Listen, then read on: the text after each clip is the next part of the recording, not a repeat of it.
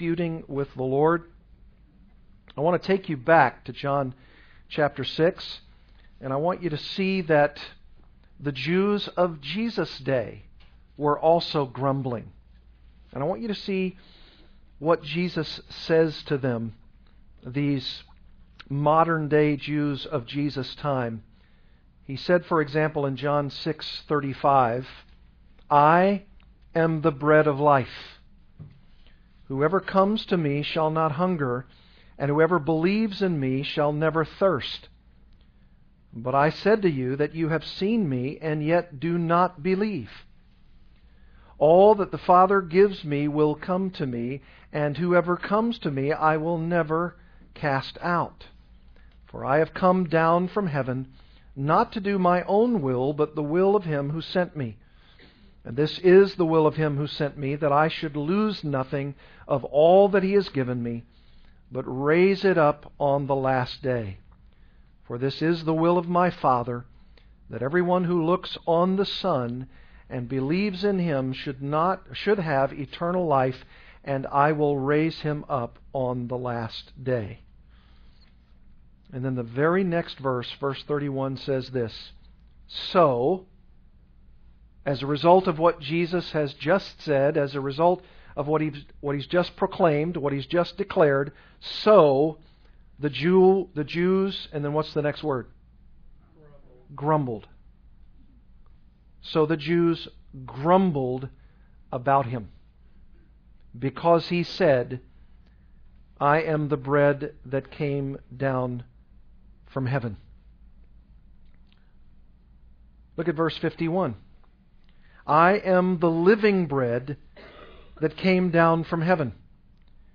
If anyone eats of this bread, he will live forever. And the bread that I will give for the life of the world is my flesh. Verse 52, the Jews then disputed among themselves, saying, How can this man give us his flesh to eat? So Jesus said to them, Truly, truly, I say to you, unless you eat the flesh of the Son of Man and drink His blood, you have no life in you.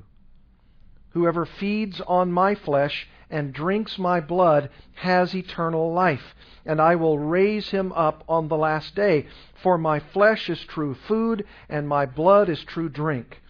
Whoever feeds on my flesh and drinks my blood abides in me, and I in him. As the living Father sent me, and I live because of the Father, so whoever feeds on me, he also will live because of me. This is the bread that came down from heaven, not as the fathers ate and died. Whoever feeds on this bread will live forever. Jesus said these things in the synagogue as He taught at Capernaum.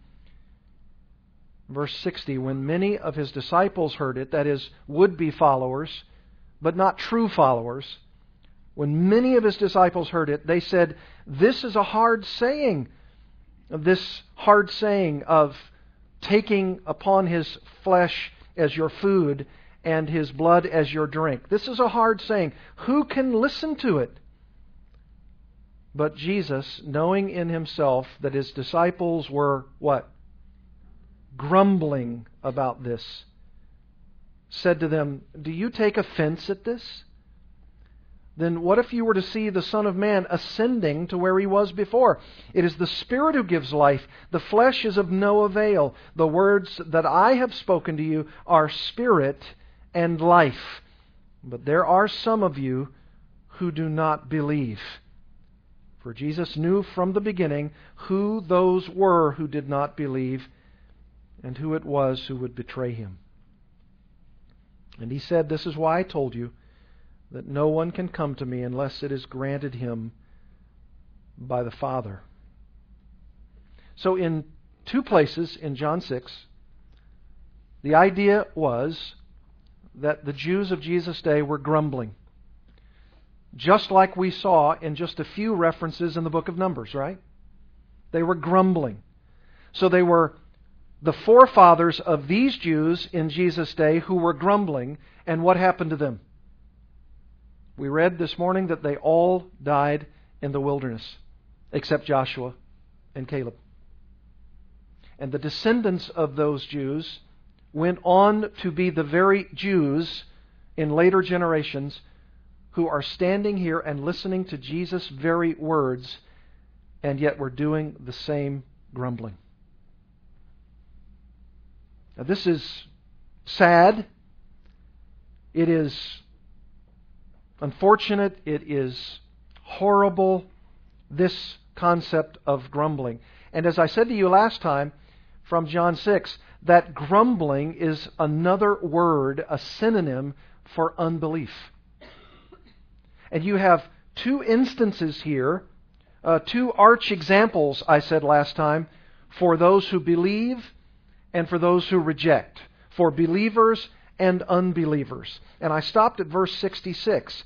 After this, many of his disciples, these would-be disciples, these sham believers, these unbelievers who are disguised as those who are seemingly following the Lord Jesus, but according to verse 66, and after this, many of his disciples turned back and no longer walked with him. Some of your translations may say, and they followed him no more. So Jesus said to the 12, do you want to go away as well? And here's the arch example of a believer. Simon Peter answered him, Lord, to whom shall we go? You have the words of eternal life, and we have believed and have come to know that you are the Holy One of God. And Jesus answered them, did I not choose you, the 12? In other words, the reason why, Peter, you're saying what you're saying, that I'm the Lord, that I have the words of eternal life, that you've believed in me, that you've come to know that I'm the Holy One of God, is because my Heavenly Father revealed that to you. I chose you. You're the 12. And yet there is one among you who is a devil. In verse 71, he spoke of Judas, the son of Simon Iscariot, for he, one of the 12, was going to betray him. And there, my friends, you have the arch example of an unbeliever. In fact, he's the epitome of the example of one who was around Jesus as closely with the 12 as anybody who would ever be around Jesus. He saw the miracles. He heard the teaching. He was enveloped along with the other 11 of his fellow disciples of everything that Jesus was about, everything that he taught, and yet he was ultimately a rejecter, an unbeliever. And as I got to thinking about this, I began to realize that as we celebrate the Lord's Supper this morning, do you know that in the gospel accounts, all of them, of Jesus instituting the Lord's Supper have three very interesting features to them? Number one, they are all giving accounts, the gospel writers, of this being around the Passover. That's number one. This is the Passover time. And that's precisely in God's economy why 1 Corinthians 5 says this, for Christ, who is our Passover, has been sacrificed. That's key. And even here in John chapter 6, look at verse 4.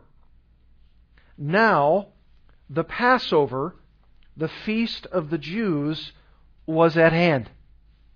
Now, this was another Passover, earlier than the one in which he instituted the Lord's Supper, but this account of the grumblers are in the context of those who are grumbling during the time of a Passover that Jesus was teaching in the temple. And I want you to see that this Passover and the Lord's institution of the Lord's Supper was around this Passover time because according to 1 Corinthians 5, Christ is our Passover lamb and He's been sacrificed for us. That's the first feature. The second feature is, of course, the very institution of the Lord's Supper itself, the bread and the cup. And you have in Matthew's Gospel and Mark's Gospel and Luke's Gospel, and even in John chapter 13, which we'll look at in a moment, all of them talking about Jesus instituting the bread and the cup at the supper of the Lord as that which was going to be ultimately emblematic of that Passover lamb being sacrificed for us. We would have a visual representation of the one sacrifice that was made on the cross at Calvary, so that you and I could see this Passover lamb in a visual way as we celebrate the bread and the cup. That's the second feature. And it's really likened unto what Jesus said here, beginning in verse 52.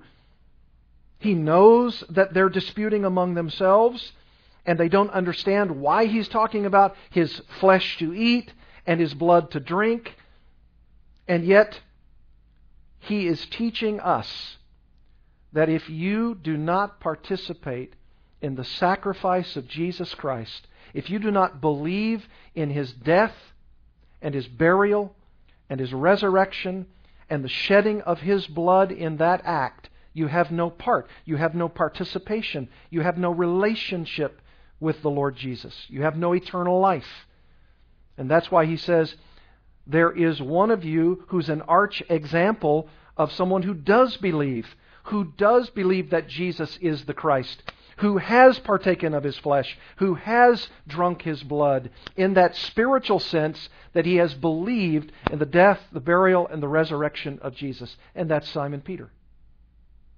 And there's another example of someone who is a disbeliever, an unbeliever, and that's Judas Iscariot, who rejects the eating of Christ's flesh, who rejects the drinking of His blood. In other words, spiritually speaking, he rejects the atonement of Jesus Christ for sinners, the sacrifice on behalf of sinners. He rejects that forever.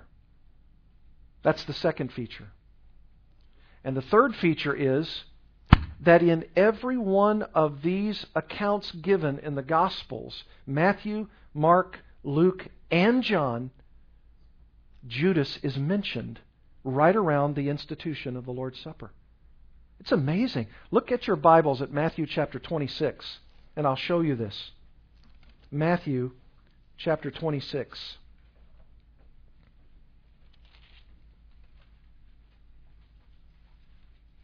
Verse 17. Now, on the first day of unleavened bread, the disciples came to Jesus saying, "Where will you have us prepare for you to eat the Passover?" That's that first feature mentioned right here. And He said, "Go into the city to a certain man and say to him, 'The teacher says, my time is at hand. I will keep the Passover at your house with my disciples.' And the disciples did as Jesus had directed them, and they prepared the Passover.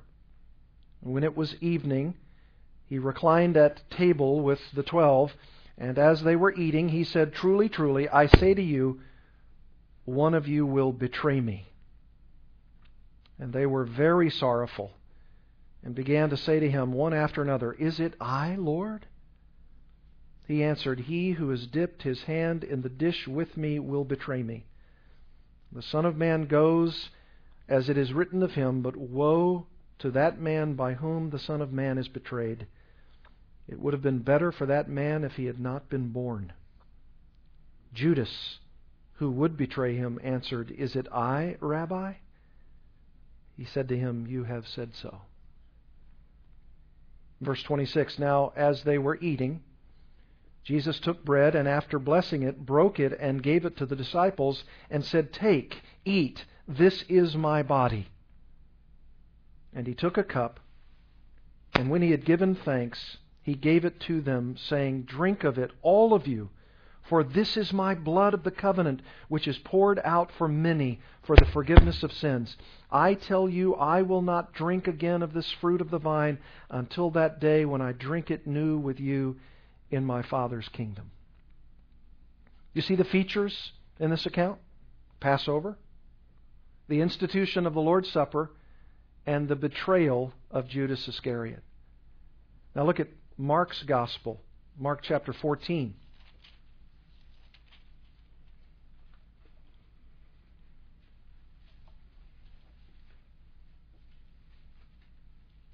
Verse 10, Then Judas Iscariot, who was one of the 12, went to the chief priests in order to betray him to them.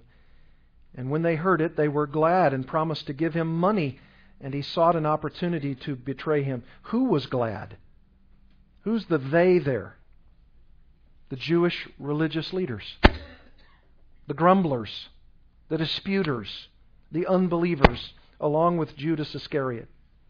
Verse 12, And on the first day of unleavened bread, when they sacrificed the Passover lamb, his disciples said to him, Where will you have us go and prepare for you to eat the Passover? And he sent 2 of his disciples and said to them, Go into the city, and a man carrying a jar of water will meet you. Follow him, and wherever he enters, say to the master of the house, The teacher says, Where is my guest room? And where may I eat the Passover with my disciples? And he will show you a large upper room, furnished and ready. There, prepare for us. And the disciples set out and went to the city and found it just as he told them, and they prepared the Passover. And when it was evening, he came with the 12, and as they were reclining at table and eating, Jesus said, Truly I say to you, one of you will betray me, one who is eating with me. And they began to be sorrowful and say to him one after another, Is it I? He said to them, It is one of the 12, one who is dipping bread into the dish with me. For the Son of Man goes as it is written of him. But woe to that man by whom the Son of Man is betrayed. It would have been better for that man if he had not been born. And as they were eating, he took bread, and after blessing it, broke it and gave it to them, and said, Take, this is my body. And he took a cup, and when he had given thanks, he gave it to them, and they all drank of it. And he said to them, This is my blood of the covenant, which is poured out for many. Truly I say to you, I will not drink again of the fruit of the vine until the day when I drink it new in the kingdom of God. Passover, the institution of the Lord's Supper, and the betrayal of Judas Iscariot. Luke's Gospel, Luke 22. You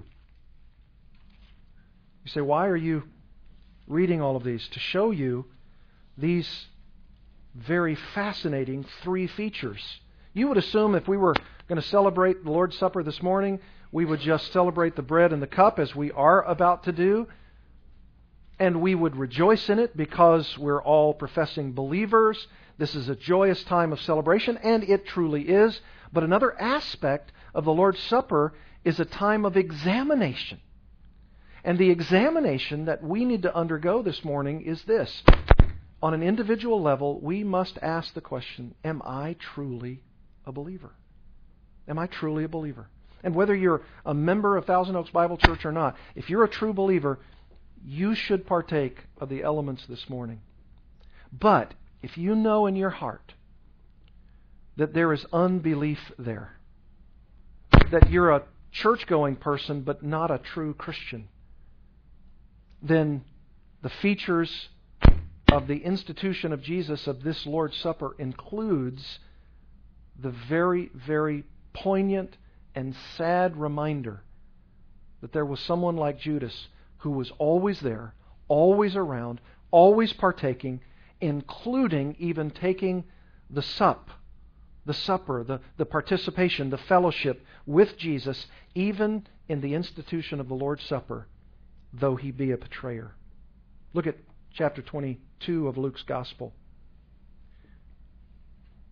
Verse 3 says, or even backing up to verse 1, Now the feast of unleavened bread drew near, which is called the Passover. There's that feature again. And the chief priests and the scribes were seeking how to put him to death, for they feared the people. There's the grumbling and disputing and the nature of the hearts of those chief priests and scribes. And now Judas. Then Satan entered into Judas, called Iscariot, who was of the number of the 12. He went away and conferred with the chief priests and officers how he might betray him to them. And they were glad and agreed to give him money. So he consented and sought an opportunity to betray him to them in the absence of a crowd. Then came the day of unleavened bread on which the Passover lamb had to be sacrificed. So Jesus sent Peter and John, saying, Go and prepare the Passover for us, that we may eat it. They said to him, Where will you have us prepare it? And he said to them, to them, "Behold, when you have entered the city, a man carrying a jar of water will meet you. Follow him into the house that he enters, and tell the master of the house, the teacher says to you, 'Where is the guest room where I may eat the Passover with my disciples?' And he will show you a large upper room furnished. Prepare it there." And they went and found it just as he had told them, as they prepared the Passover. And when the hour came, he reclined at table, and the apostles with him. And he said to them, "I have earnestly desired to eat this Passover with you before I suffer. For I tell you, I will not eat it until it is fulfilled in the kingdom of God." And he took a cup, and when he had given thanks, he said, "Take this, and divide it among yourselves.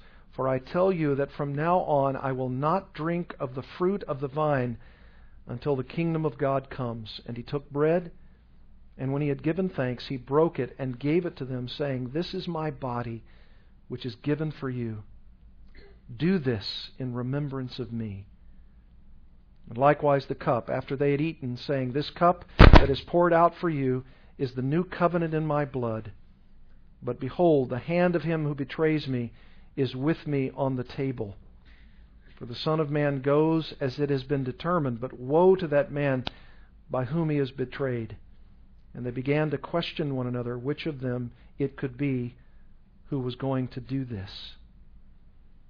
Same three features: Passover, institution of the Lord's Supper, and the betrayal of Judas Iscariot. Now, why do I read those passages, and why this feature especially of Judas Iscariot? We'll turn to 1 Corinthians chapter 10, and I think there's great insight here about why this idea of the betrayer and why the concept in John 6 of grumbling. It's because of this. 1 Corinthians chapter 10, verse 1. "I want you to know, brothers, that our fathers were all under the cloud, and all passed through the sea, and all were baptized into Moses in the cloud and in the sea, and all ate the same spiritual food, and all drank the same spiritual drink, for they drank from the spiritual rock that followed them." And I love this. "And the rock was Christ." Emblematic of Christ. "Nevertheless, with most of them God was not pleased, for they were overthrown in the wilderness." What you have here in 1 Corinthians 10 is a divine commentary on some of the passages that we read, say for instance in the book of Numbers. There are of course far more that would take us too much time to read, but what you have is Paul's Spirit-inspired commentary on what was happening to those in the wilderness in the Old Covenant. And why does Paul share this with the Corinthians? Notice what he says in verse 6. "Now these things that happened to the children of Israel in the wilderness, they took place as examples for us, New Covenant people, that we might not desire evil as they did." Do you see that there? And then here are a series of warnings. Look at verse 7. "Do not be idolaters, as some of them were. As it is written, the people sat down to eat and drink and rose up to play. We must not indulge in sexual immorality, as some of them did." And that phrase you'll see repeated several times here. "As some of them did, and 23,000 fell in a single day." We must not put Christ to the test, to tempt Christ, as some of them did, and were destroyed by serpents. And then verse 10, "Nor" what? Grumble. "Nor grumble, as some of them did, and were destroyed by the destroyer." Now these things happened to them as an example, but they were written down for our instruction, on whom the end of the ages has come. Therefore, let anyone who thinks that he stands take heed lest he fall. No temptation, no testing has overtaken you that is not common to man. Temptation to what? How about the temptation to idolatry, as mentioned in verse 7? How about the temptation for sexual immorality, as mentioned in verse 8? How about the temptation to put the Lord Christ to the test, as some of them did and were destroyed? How about grumbling in verse 10, as some of them did? Those are the temptations we're talking about. No testing, no temptation has overtaken you that is not common to man. God is faithful, and He will not allow you or let you be tempted beyond your ability, but with the temptation He'll also provide the way of escape that you may be able to endure it. Therefore, my beloved, flee from idolatry. This is the examination part of the Lord's Supper. Flee from idolatry. I speak as to sensible people. Judge for yourselves what I say. And then notice a reference to the Lord's Supper. The cup of blessing that we bless, is it not a participation in the blood of Christ? The bread that we break, is it not a participation in the body of Christ? Because there is one bread, we who are many are one body, for we all partake of the one bread. Consider the people of Israel. When they were idolatrous, when they were involved in sexual immorality, when they were tempting the Lord Christ Himself, and then when they were grumbling, those four sins that are listed there, it says, consider the people of Israel. Are not those who eat the sacrifices participants in the altar? What do I imply then? That food offered to idols, idolatry, is anything, or an idol is anything? No, I imply that what pagans sacrifice, they offer to demons and not to God. If these in the wilderness were idolaters and sexual sinners, and then they offered strange fire, all of these things, He says, I do not want you to be participants with demons.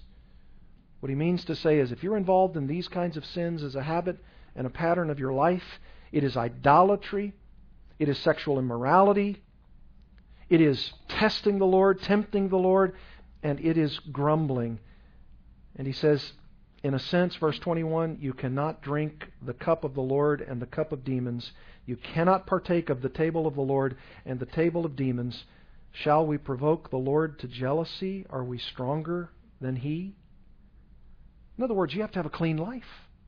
You have to examine yourself and see if your life is clean. Sins confessed. And certainly not these things, and especially the sin of grumbling. Let's bow together in prayer and seek to examine our hearts before the Lord before we partake of the Lord's Supper. Father, we are commanded by You to examine ourselves. Yes, the Lord's Supper is a great and grand celebration of the bread and cup, which symbolizes the very giving of the body of Christ, His physical life in sacrifice for sinners like us. And the pouring out of His blood is the new covenant ratified in His blood for the forgiveness of our sins. We rejoice in that. We celebrate that. We know that we are doomed without the sacrifice of Christ. And as we each month of our lives here at Thousand Oaks Bible Church, we celebrate the supper of the Lord, communion, as a way to rejoice in that celebration and to proclaim His death until He comes back for us. And we should, and it should be happy and wonderful and loving and gracious and kind-hearted as a wellspring of our devotion to You, because we're so grateful that Christ has died for us. But there is in this supper an element of examination, that we should not be those who are involved in idolatry of any kind. And it may not be, as Paul spoke of it here in 1 Corinthians 10, a worship of a literal idol that you put on your mantle or that you put in your living room and you bow down to it. It may not be that in our own day and age. But it could be something else for which we are most idolatrous. Could be money. Could be recognition. Could be fame. It could be fortune. It could be any manner of devotion to something that is not the God of the Bible. And we pray that you would take away every vestige of idolatry from our lives. Because if we are so caught up in that idolatry, and if it becomes such a pattern in our lives, it may actually reveal that we're not a Christian at all. And that we are like our follower Judas himself, the arch example of unbelief and rejection. Or like the Jewish leaders, the scribes, the Pharisees, who made it seem to everyone around them that they were the most spiritual people of all. They always went to the place where they could pray and praise God, Yahweh God, and yet their hearts were so far from Him. They worshipped with their lips, but their hearts were so far from Him. Or maybe secretly sexually immoral, because our idolatry is one of sex or beauty, fulfilling our own lusts of the flesh. Or it could be that we're tempting and testing the Lord to demand of Him that He do what we want, because our idolatry is actually ourself. We're the master of our own lives, and everyone, including the Lord Himself, must bend to our whims and will.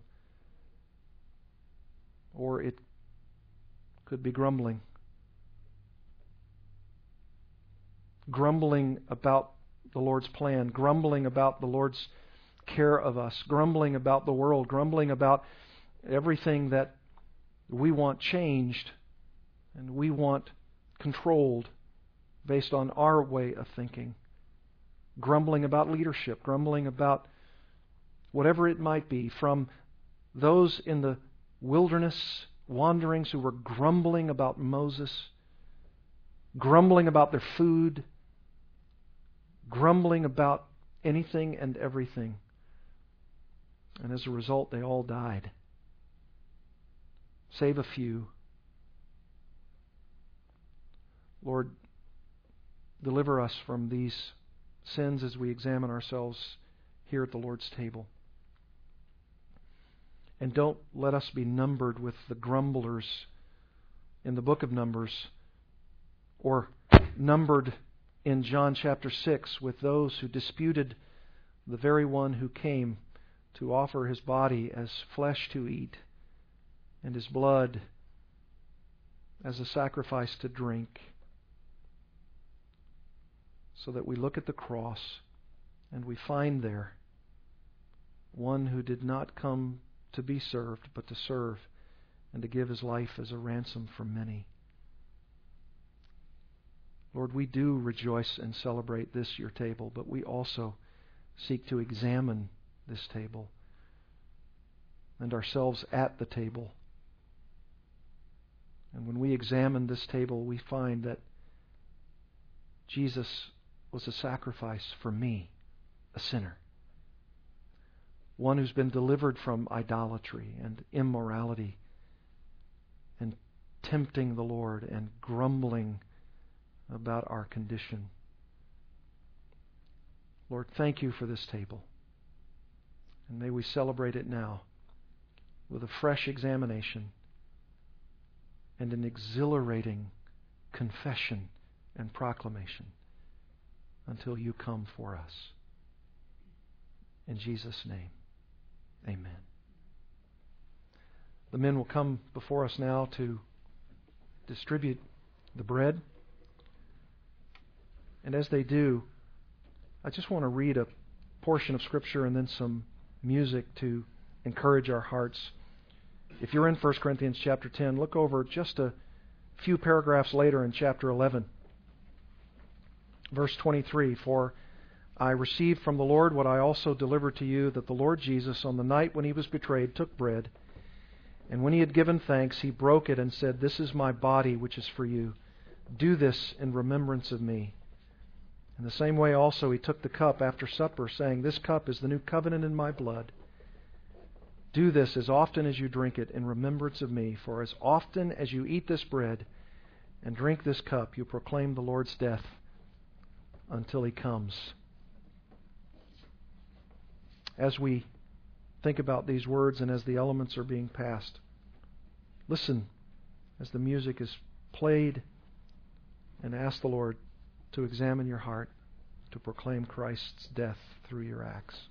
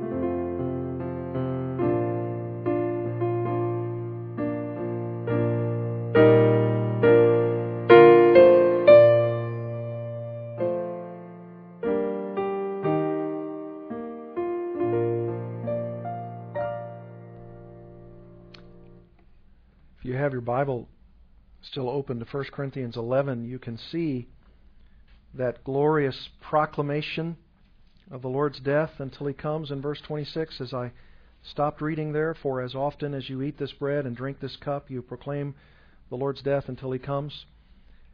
And that proclamation then gives way to examination in verse 27. "Whoever therefore eats the bread or drinks the cup of the Lord in an unworthy manner will be guilty of profaning the body and blood of the Lord. Let a person examine himself then, and so eat of the bread and drink of the cup. For anyone who eats and drinks without discerning the body eats and drinks judgment on himself. That is why many of you are weak and ill, and some have died." You know, that's not so totally removed from the context of chapter 10, right? And that chapter spoke of those Old Testament persons who were guilty of those sins that we read about. And I can't help but think that in addition to their pride and their arrogance and their selfishness in eating food and not giving that food to others, because surely that's the context here of their selfishness, as Paul says in verse 33 and following. But I also assume that he's talking about those kinds of sins that are enumerated in chapter 10. And when they are, it's a challenge for all of us, isn't it? To examine ourselves and say, is there idolatry there? Is there a kind of sexual immorality that's present in my life, even if it's only in my thoughts, even if it's not involved in my actions? Is there a kind of testing of the Lord or demanding of the Lord that He do what we want Him to do as though we're sovereign? And is there a sense of our grumbling toward the Lord, like the Old Testament wilderness wanderings of those Israelites, and how the Lord was very displeased? So there's a proclamation of His death, and there's an examination of our lives. And that's really what this very supper of the Lord is designed to do. Proclamation and examination. So if you've rightly examined yourselves, and if you're proclaiming the Lord's death until He comes, then you'll do it together with me. Let's do it.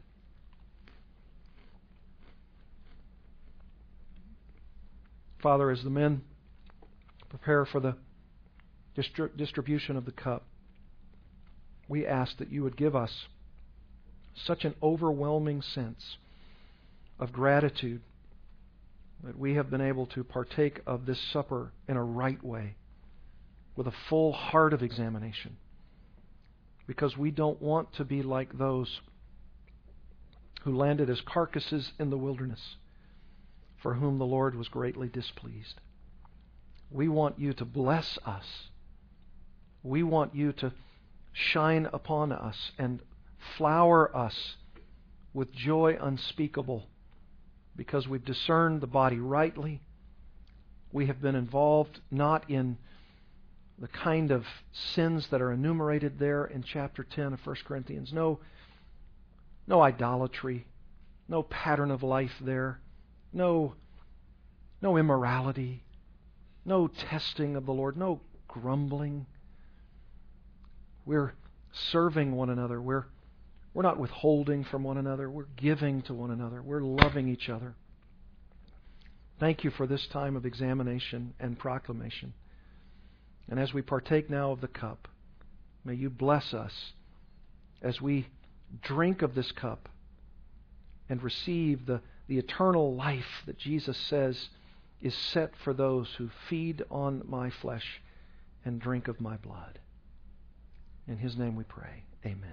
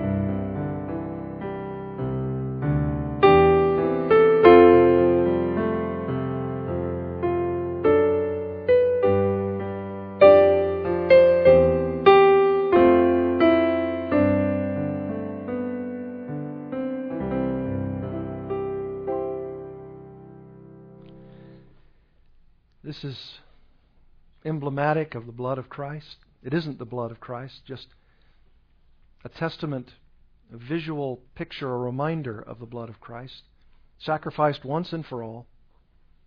And when we partake of this, the juice, we proclaim His death until He comes. And we examine ourselves and say, thank you for the forgiveness of sins. Let's do it together.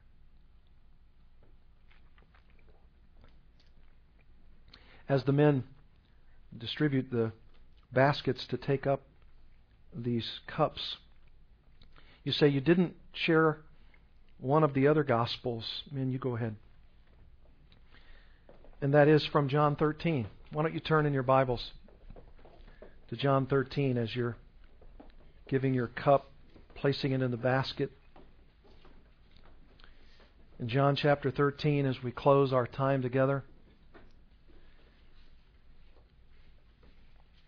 John 13:1 says, Now before the feast of the Passover, there, another reference to Passover, when Jesus knew that His hour had come to depart out of this world to the Father, having loved His own who were in the world, He loved them to the end. During supper, when the devil had already put it into the heart of Judas Iscariot, Simon's son, to betray Him, Jesus, knowing that the Father had given all things into His hands, and that He had come from God and was going back to God, rose from supper. He laid aside His outer garments, and taking a towel, tied it around His waist. Then He poured water into a basin and began to wash the disciples' feet and to wipe them with the towel that was wrapped around Him. He came to Simon Peter, who said to Him, Lord, do you wash my feet? Jesus answered him, What I am doing you do not understand now, but afterward you will understand. Peter said to Him, You shall never wash my feet. Jesus answered him, If I do not wash you, you have no share with me. Simon Peter said to Him, Lord, not my feet but also my hands and my head. Jesus said to him, The one who is bathed does not need to wash except for his feet, but is completely clean, and you are clean, but not every one of you. For He knew who was to betray Him. That was why He said, Not all of you are clean. When He had washed their feet and put on His outer garments and resumed His place, He said to them, Do you understand what I have done to you? You call me teacher and Lord, and you are right, for so I am. If I then, your Lord and teacher, have washed your feet, you also ought to wash one another's feet. For I have given you an example that you also should do just as I have done to you. Truly, truly, I say to you, a servant is not greater than his master, nor is a messenger greater than the one who sent him. If you know these things, blessed are you if you do them. I am not speaking of all of you. I know whom I have chosen. But the Scripture will be fulfilled. He who ate my bread has lifted his heel against me. I am telling you this now before it takes place, that when it does take place, you may believe that I am He. Truly, truly, I say to you, whoever receives the one I send receives me, and whoever receives me receives the one who sent me. Do you see there the arch examples, the disciples who believe, and the arch example, Judas Iscariot, who rejects? After saying these things, verse 21, Jesus was troubled in His spirit and testified, Truly, truly, I say to you, one of you will betray me. The disciples looked at one another, uncertain of whom He spoke. One of His disciples, whom Jesus loved, was reclining at table close to Jesus. That's, of course, John the Apostle. So Simon Peter motioned to him to ask Jesus of whom he was speaking. So that disciple, John the Apostle, leaning back against Jesus, said to Him, Lord, who is it? Jesus answered, It is he to whom I will give this morsel of bread when I have dipped it. So when He had dipped the morsel, He gave it to Judas, the son of Simon Iscariot. Then after He had taken the morsel, Satan entered into him. Jesus said to him, What are you going to do? What you are going to do, do quickly. Now no one at the table knew why He said this to him. Some thought that because Judas had the money bag, Jesus was telling him, buy what we need for the feast, or that he should give something to the poor. So after receiving the morsel of bread, He immediately went out, and it was night. When He had gone out, Jesus said, Now is the Son of Man glorified, and God is glorified in Him. If God is glorified in Him, God will also glorify Him in Himself, and glorify Him at once. Little children, yet a little while I am with you. you will seek me, and just as I said to the Jews, so now I also say to you, where I am going, you cannot come. A new commandment I give you, that you love one another just as I have loved you. You also are to love one another. By this all people will know that you are my disciples, if you have love for one another.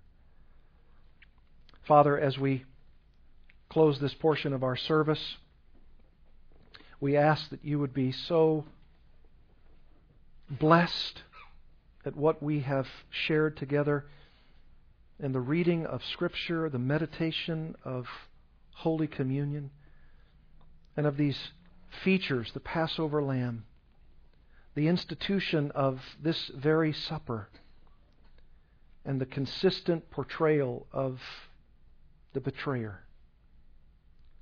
May we have these things sealed to our mind, and especially the aspects of our examination and our proclamation. The examination that we should not ever align ourselves with the sins of the children of Israel, and certainly the sins of Judas Iscariot, and the sins of the priests and scribes and Pharisees who were grumbling and disputing about the Lord Jesus. May that not be even named among us. May we not be grumblers, but grateful. We pray these things in Jesus' name. Amen.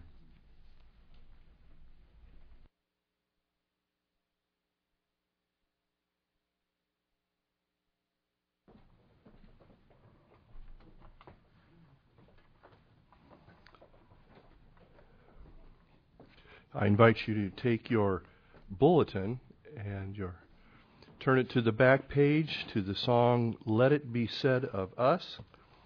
And I invite you, if you're able, to stand with me as we sing these. It's really verse 1 and 2, not verse 1 and 3. We'll sing those verses in the chorus.